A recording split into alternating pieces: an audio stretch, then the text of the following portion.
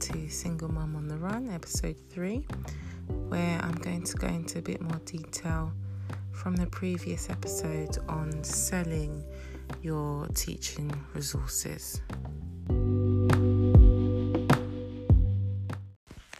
So, when you're first starting out, you might be wondering, what should I sell? What should I make?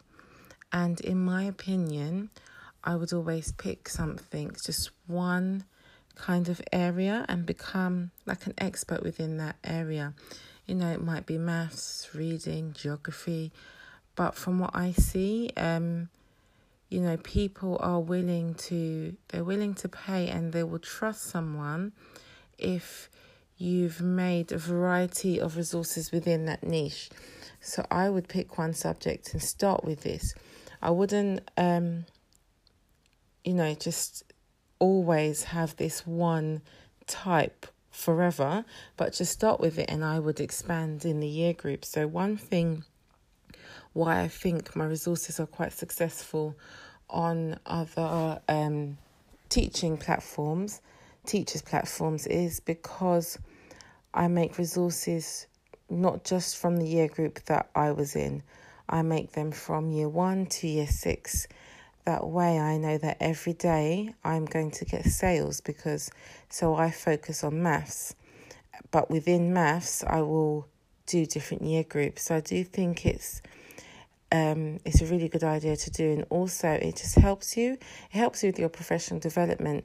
You know, I've never taught upper key stage 2, yet I make a lot of resources for them.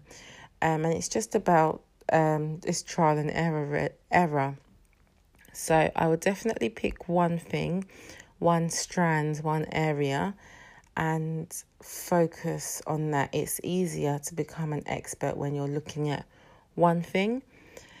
You, like I said before, you can scroll through the Facebook groups. They're probably the best place at this moment to find out what teachers want. There's a lot of other forums, a lot of other places you can also look at, but the most active ones and current ones will be the groups on Facebook.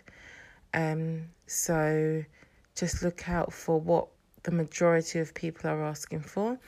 Also, what do you need in the classroom? There might be things that you need and you don't have.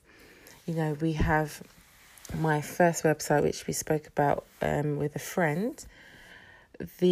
Our original idea started from something that we didn't have, and it didn't work. Not a lot of people bought it, but the beauty of this is once it's made, your content is there all the time. So it took us months to make, but that was 3 years ago now, maybe a little bit more. And because it's already there, we still get sales from it, and it does turn into that passive income, even if it doesn't make as much sales as many sales as we thought it would do. But yes, so have a look.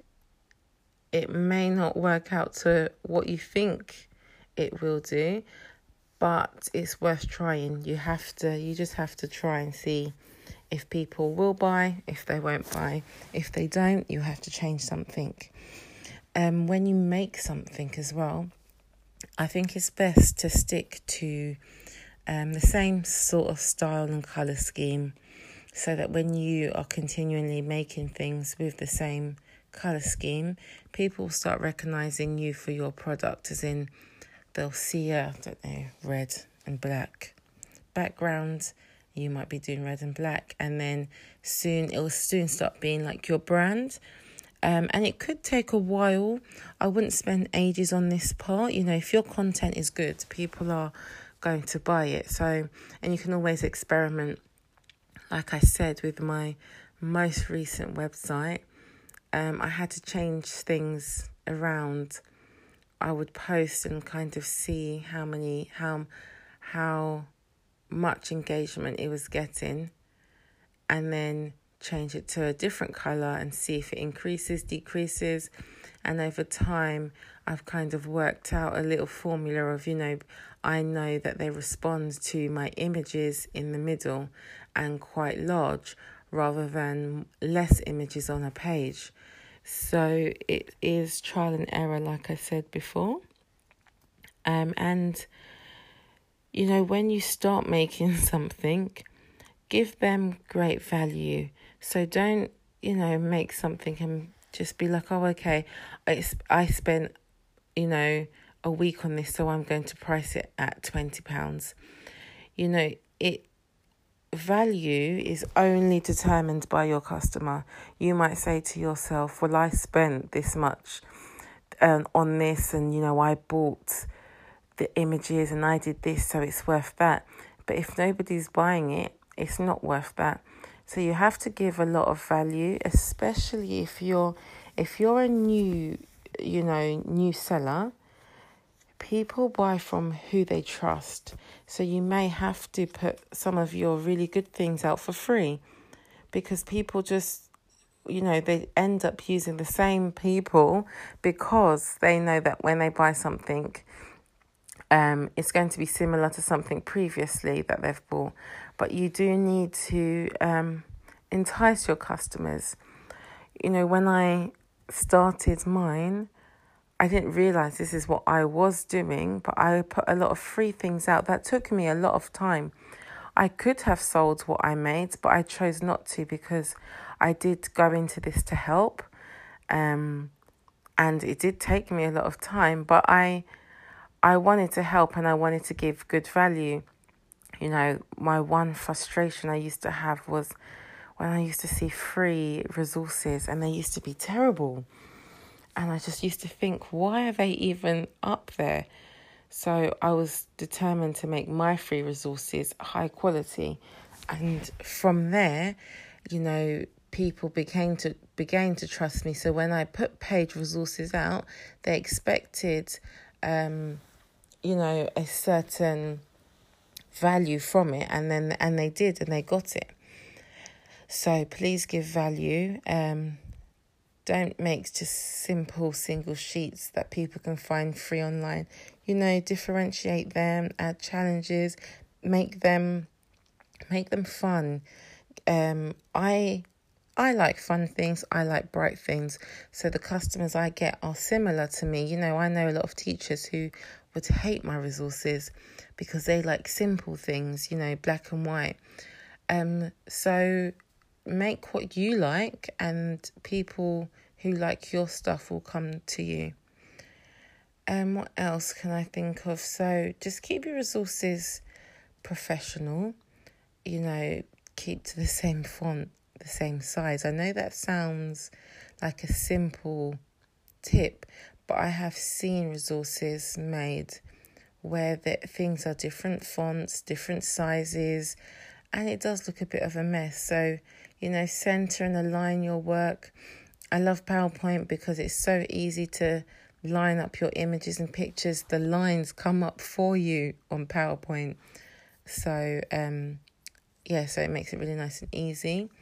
With the images, just remember you can't just go to Google and take whatever images you want to.